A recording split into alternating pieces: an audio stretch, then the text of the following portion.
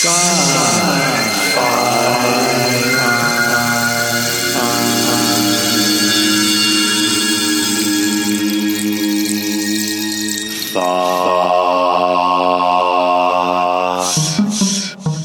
Boyce tells us what it's like to be a feature writer at AEScifi.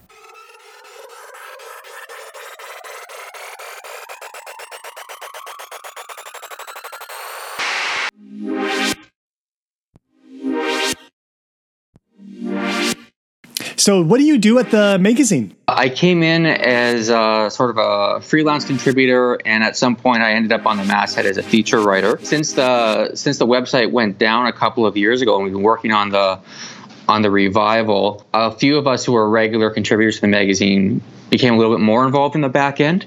So amongst other things, I'm one of the people who runs the Twitter. I do the 2 postings each week with a featured piece of fiction that we've previously purchased, and a featured nonfiction article, which might be a book review, or it might be an essay, or any number of things.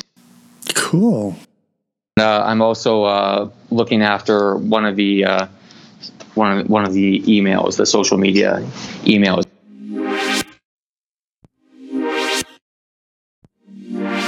I work in education, and so I've sort of had to come home from work some days and then do 2 hours of marking assignments, find the week's tweets on Twitter, then prepare for a meeting with the group.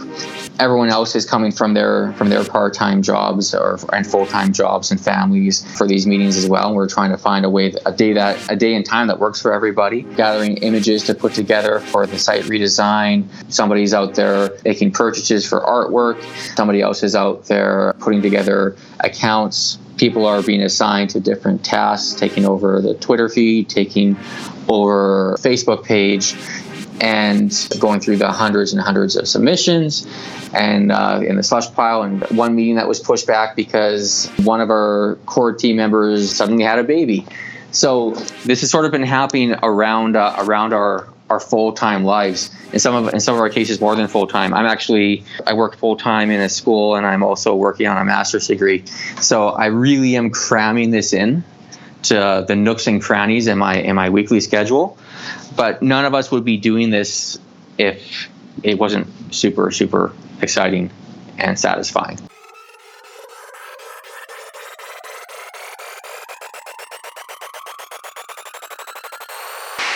Wow. So there's a lot of passion. So why do you do it? I love science fiction, not just science fiction, literature of all kinds, but I know science fiction has a special place in my heart. I love writing. I love writing about stuff that I'm interested in. And it's just a really great magazine. There's something about with quality science fiction, quality nonfiction writing, a quality team. You don't necessarily see everybody. You don't necessarily see everybody's words. There are people behind the scenes that do all the work to think about our overall aesthetic, think about our overall purpose, our mission, and make the website work.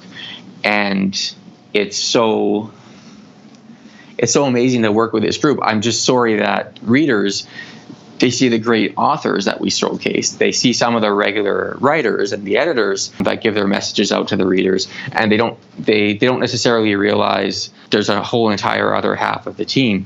But I can tell you from the inside, it's amazing to work with this group of people. Can you describe what a feature writer is to our audience?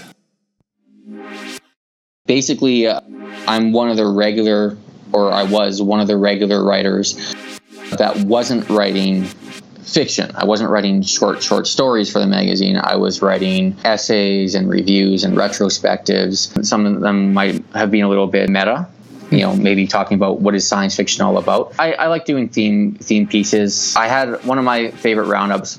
I don't know exactly how popular it was with the viewing audience. I never actually saw the analytics, but one of my personal favorites, I was writing one about just lots of examples of underwater cities in science fiction. Because when I grew up, it was all about underwater cities. It wasn't really about rocket ships like it was in the 50s and the 60s. That was what I saw a ton of in science fiction media. So that was a nice trip down memory lane.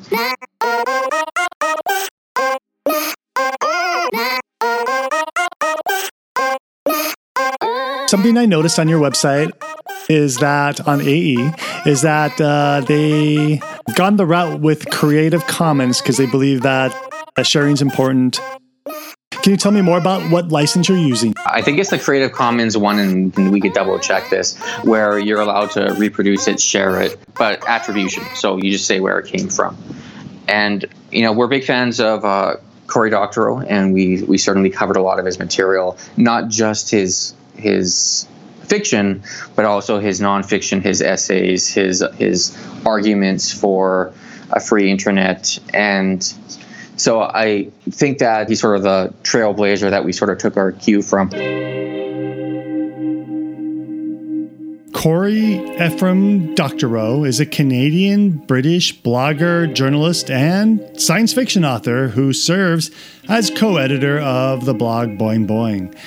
He is an activist in favor of liberalizing copyright laws and a proponent of the Creative Commons organization, using some of their licenses for his books. Some common themes of his work include digital rights management, file sharing, and post-scarcity economics.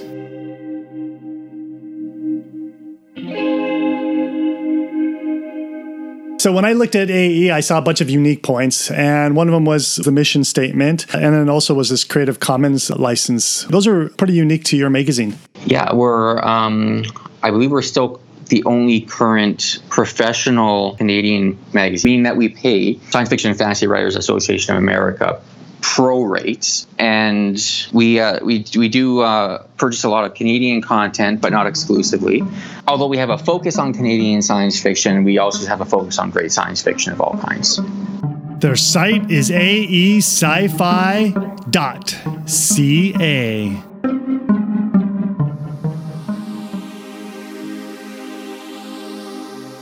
However you found Sci-Fi Thoughts, be it iTunes, Stitcher, or any of the other podcast aggregation services, if you've enjoyed the show, go ahead and do us a favor.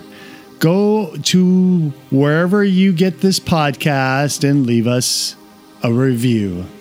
And this will help out the show in many ways. Next episode, we hear more from Joel Boyce and AE Science Fiction. A giant flame-throwing Canadian goose attacking downtown Toronto, Acura style.